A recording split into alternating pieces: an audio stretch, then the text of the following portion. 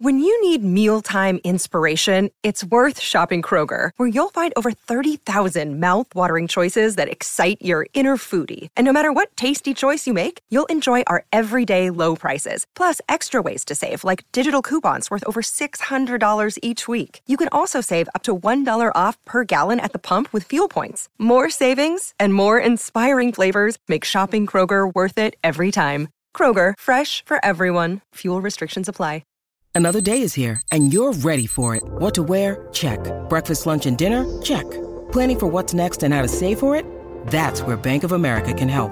For your financial to-dos, Bank of America has experts ready to help get you closer to your goals. Get started at one of our local financial centers or 24/7 in our mobile banking app. Find a location near you at bankofamerica.com/talktous. What would you like the power to do?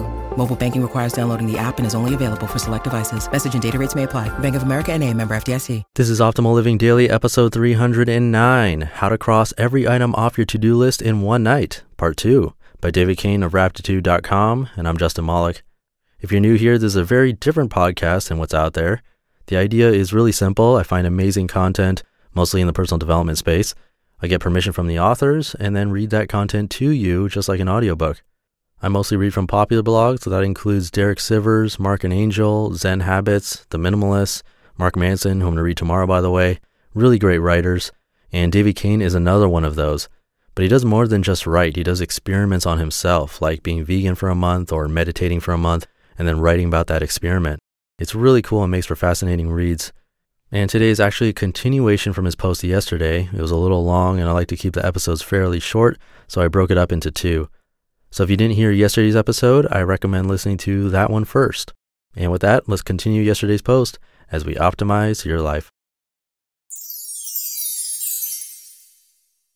How to Cross Every Item Off Your To-Do List in One Night, Part 2, by David Kane of Raptitude.com. Probably the most comprehensive workflow system is David Allen's Getting Things Done. I have long fantasized about mastering the GTD system and the mind-like water state that is supposed to arise once you've properly implemented it. This achievement even had a place in my own bucket list for a while. The general idea is that you catch all incoming requests on your time in a series of inboxes. Mail goes into an in tray on your desk, email goes into its own inbox, notes when you're out and about go into your smartphone. Any event that causes a feeling of, I should do something about that, an order from your boss, an unsettling knock in your car's engine, or a recurring dream about getting your prostate checked, is written down and sent to its appropriate inbox. Every few days, you go through these inboxes and decide what you're going to do about them. There are 4 options. Do something about it right now, decide you're going to do it later, delegate it to someone else, or decide not to bother doing anything at all. If you can capture on paper anything that tugs on your conscience and get it to its appropriate inbox, then you can know that no concern will escape your decision-making process.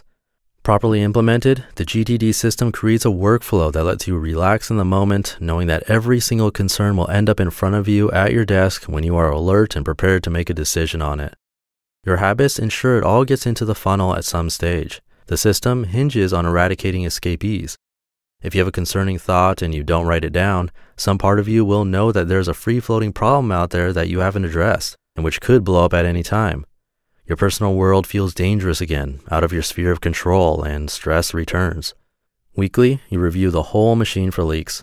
Presumably, once the crucial routines are established, you reach a point of balance, where sharpened habits process the inflow of emerging commitments into completed goals and realized dreams. I envy people who make this complex system work.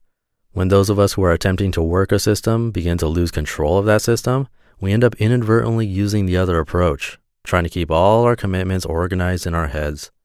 Procrastinators and other people without a track record of steady productivity will have trouble with GTD for a particular reason. The system is unsympathetic to your emotional state. If you have any problems with procrastination or motivation, the system will fall apart quickly for you. Slag off one weekly review or let your inbox pile up for a whole week even once, then resuming the system becomes daunting enough that you wait to do them until you have a clear 3-hour stretch, and very quickly your workflow system is back to a react-as-it-comes basis. It's still totally worth learning GTD, if only so you can use it as a basis for your own system, one that is not so inflexible and doesn't require so many simultaneous habit changes. I'm taking a much simpler approach now. Keep all the same inboxes, go through them once a week, and put them on a big, single-category list. No more subcategories and priority rankings to get lost in. Look at the list every evening and decide what to do the next day. If I need time-specific reminders, I'll set them up in Google Calendar on my phone, a cabinet for files, a regular day weekly to get up to date. The problem is that I've got a 6-month backlog to work through before I can bring this leaner system to bear on today's concerns as they arise in real time. It's something like starting your first job in retail on Black Friday when the closer last night forgot to do everything. How to deal with a stagnant backlog of work in a single evening. In finance, when you need a clean slate, you take the drastic action of bankruptcy. I recently learned of the concept of task bankruptcy. Given that you've already delayed on a ridiculously long time on a ridiculous number of tasks, you just decide you aren't going to ever do those things and you start a list again from zero. As with financial bankruptcy, there are commitments on your list you won't be able to reasonably discharge. But these are uncommon. Identify them and decide where to go from here with them. Everything else is gone. If learning to knit or selling all those boxes of CDs on eBay or assembling the family tree really were important, they will recapture your conscience at some point later in life. For now, and maybe forever, they are no longer important. No need to remember what was once there, what you used to feel compelled to eventually do. You let it all drop and start from where you are. Those emails will simply go unreturned. Those short stories will be allowed to die unfinished, and the world will go on. After declaring task bankruptcy, I went through all my old quote-unquote debts with a sense of detachment and freedom and found that most of them didn't seem important anymore. Some of them still made sense to do, so I put them consciously, voluntarily on my new list, but only once I had truly cleaned my docket, and only if I felt a fresh commitment to doing them. If it was just lingering guilt, I let them die. It may not even occur to a lot of people that almost all long-standing to-do items can be abandoned without your becoming a disgraced deadbeat. Dumping them will probably put you immediately into a better position to complete the important things. There will be some repercussions for letting certain tasks die, but they're probably minor compared to the cost of continuing to bleed. Streamline the system and declare task bankruptcy. GTD is a robust system that's designed to catch absolutely everything, and it may be just too much personal bureaucracy for a lot of people. If you've been struggling with it, try Leo Babauta's Zen to Done, a minimalist rebuttal to GTD and its complexity. If you've got an unmanageable backlog, you're paying all kinds of interest until you're solvent again. Might as well swallow your pride and begin the rest of your life now. You just listened to part 2 of the post titled, How to Cross Every Item Off Your To-Do List in One Night by David Kane of Raptitude.com. Families have a lot going on. Let Ollie help manage the mental load with new cognitive help supplements for everyone 4 and up, like delicious Lolly Focus Pops or Lolly Mellow Pops for kids. And for parents, try 3 new Brainy Chews to help you focus, chill out, or get energized. Find these cognitive health buddies for the whole fam at ollie.com. That's OLLY.com. These statements have not been evaluated by the Food and Drug Administration. This product is not intended to diagnose, treat, cure, or prevent any disease. At Evernorth Health Services, we believe costs shouldn't get in the way of life-changing care, and we're doing everything in our power to make it possible. Behavioral health solutions that also keep your projections at their best? It's possible. Pharmacy benefits that benefit your bottom line? It's possible. Complex specialty care that cares about your ROI? It's possible. Because we're already doing it. All while saving businesses billions. That's Wonder made possible. Learn more at evernorth.com/wonder. I like how we mentioned Leo Babauta at the end of that post. I find more and more that the authors I read here on the podcast reference each other, which is amazing. They're all sort of on the same page. And the more we hear this type of information presented in different ways from different authors, the more it sinks in and we end up implementing this stuff in our lives without even realizing it. It's happening to me, and if you listen to this show daily, I'm sure it's happening to you too.